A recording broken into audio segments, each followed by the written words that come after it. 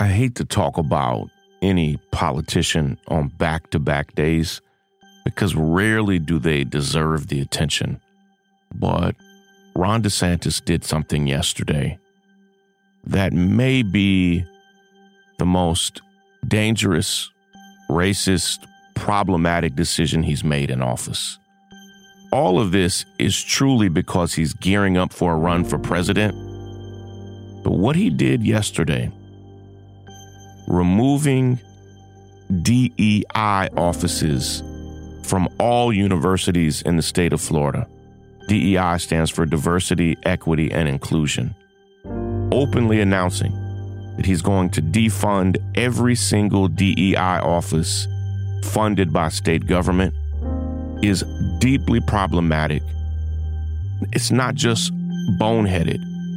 It's really fueled by his open white supremacy. We got to talk about it. I'm actually very, very concerned by I want to say the turn he's taking, but he's been on this path. This is Sean King, and you are listening to The Breakdown. The Breakdown. The Breakdown.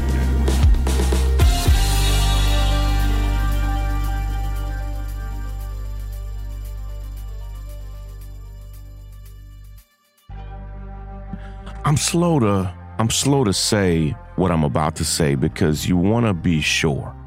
And it's nothing I can say can damage Ron DeSantis. In fact, anytime I critique Ron DeSantis, his supporters will love it.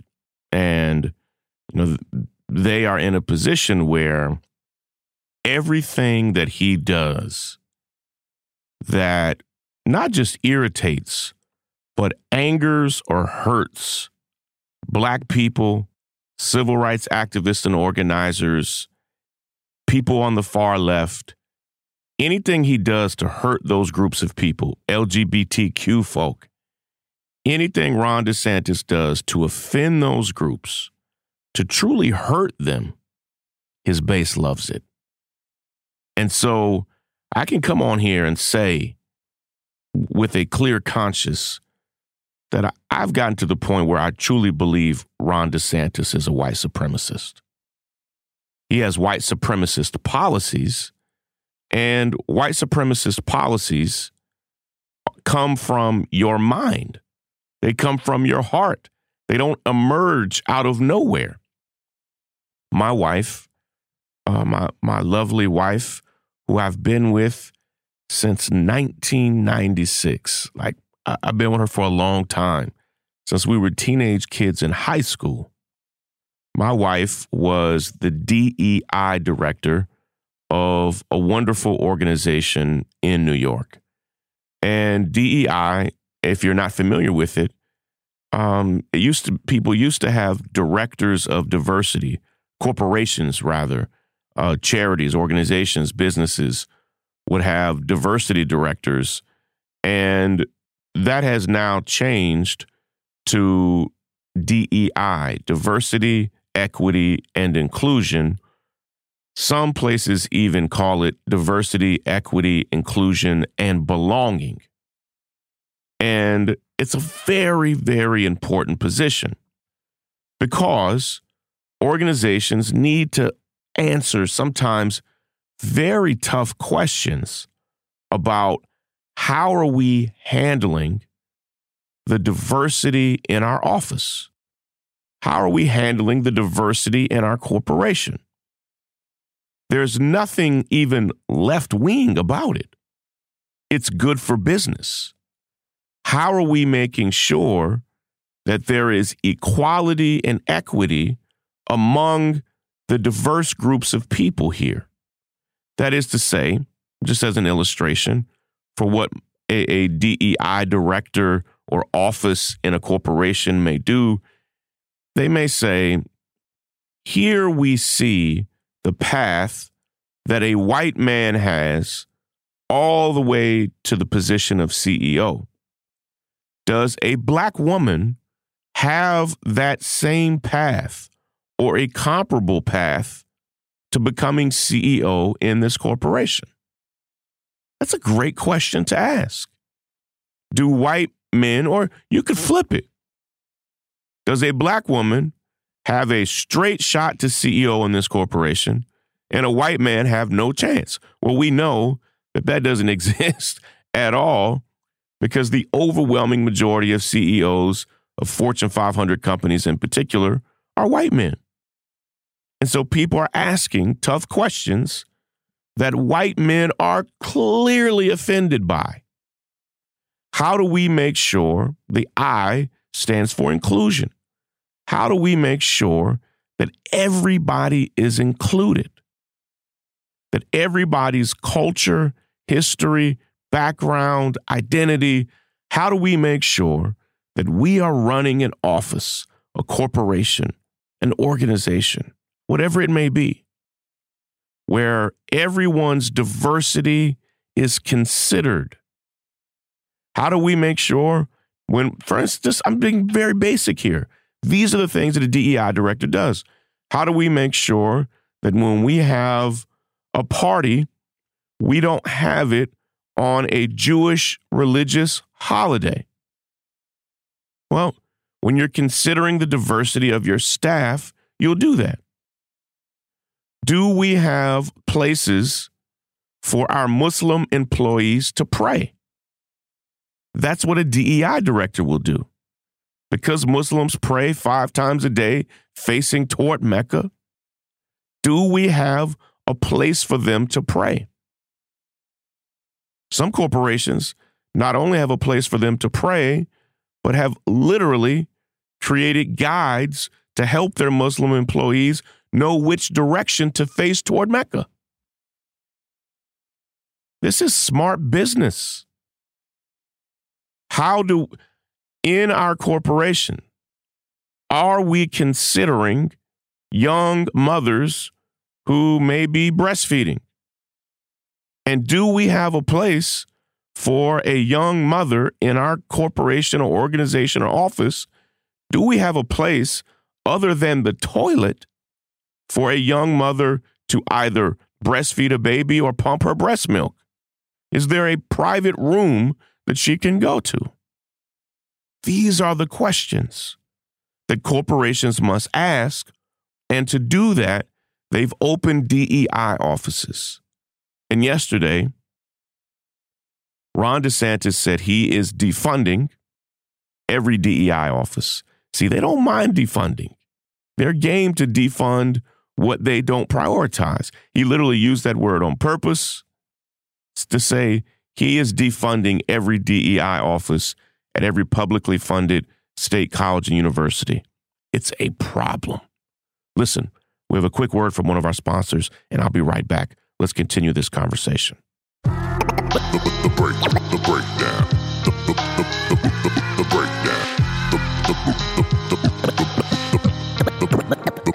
The breakdown. It is increasingly clear to me that the path to winning the Republican nomination for president is white supremacy. The more offensive and degrading and problematic a Republican candidate can be toward people of color, toward particularly black people, and anything that benefits black people, anything that benefits immigrants, anything that benefits someone other than straight heterosexual white men in particular, if you can do anything to offend everybody else, that drastically increases your chance of winning the Republican nomination. Donald Trump proved that first in 2016, where he literally said he wanted to ban every Muslim, he said this, from entering the country. He wanted to have a literal Muslim ban. He said this, where he called Mexican immigrants thieves, criminals, and rapists on the day he announced he was running for office. And immediately, he had a ton of support because of his open racism and white supremacy. And Ron DeSantis has found a way to basically use the word woke in place of black. So when he says woke policies, he means policies that benefit black people. So his office literally fought to keep important parts of black history being taught in the AP African American Studies course. He is banning books that are basic black history books. A book on Jackie Robinson, banned. Teachers have had to remove every book from their shelves. It is a disgusting time in the state of Florida because Ron DeSantis knows that the more racist he is, the more support he'll get.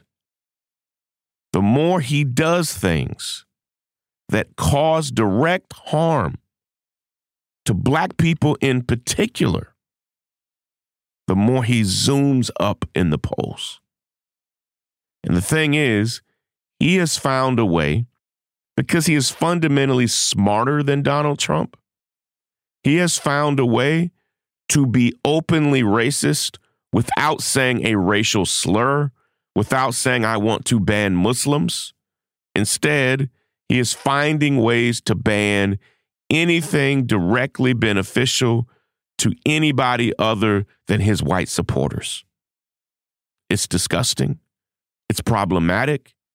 And it took me, and I didn't just decide this, it took me a long time to understand just how dangerous he actually is.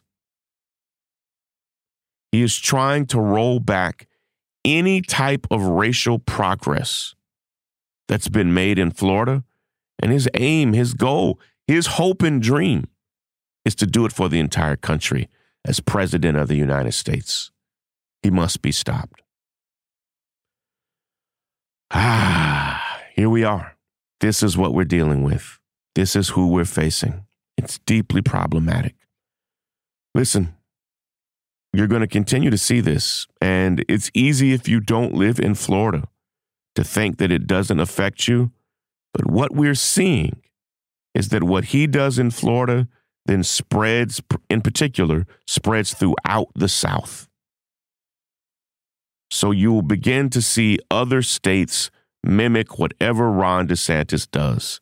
And now they are going to begin removing and defunding their DEI offices, who are doing phenomenal work. It's deeply problematic. This is what Republicans and conservatives do when they're in power. They actually use it. And you have to admire that they don't mind doing whatever it is that they know their base will love. Doesn't matter if it's openly racist. Doesn't matter if it's being driven by a white supremacist worldview. And clearly, Ron DeSantis has a white supremacist worldview. He's committing white supremacist policy changes because he is a white supremacist. He is acting as one now. Love and appreciate you all. Yes, I'm frustrated. I'm pissed. And I'm deeply concerned because everything he's doing. Florida is the third largest state in America. And so whatever he does in Florida, it matters just all by itself. Even though most of you don't live there, I don't live there. What he does in the third largest state in America matters. But it also matters because it's spreading across the country. And it matters because he's trying to set himself up to be president. And he'll do these things on a national level. Listen, if you're not yet subscribed to the podcast, please subscribe on Apple Podcasts, Spotify, or wherever you listen. Take care, everybody. Break it down. The breakdown. I'm Tiffany Hawkins. I'm Alan Boomer. And we are the Momentum Advisors. Every single week, we talk about wealth management, personal finance, and entrepreneurship. We are financial advisors by day. We're entrepreneurs by night. We're building wealth for ourselves, and we want to make sure that you understand how to build wealth in your own family. Tune in for shows like Is Your Money Racist? Retirement Savings, Investment 101. We literally run the gamut on all the things that you need to know about financial wealth, creating a legacy for your family, and really just wealth creation as a whole. What we find is that these conversations are happening but they're not happening as much as they need to in diverse communities. And so we're bringing a new voice, a new amount of energy, and we want you to tune in. So we bring the tips, we bring the strategy, and we always bring the good news. So make sure you tune in every week to the Momentum Advisors. There's something for everyone. Momentum.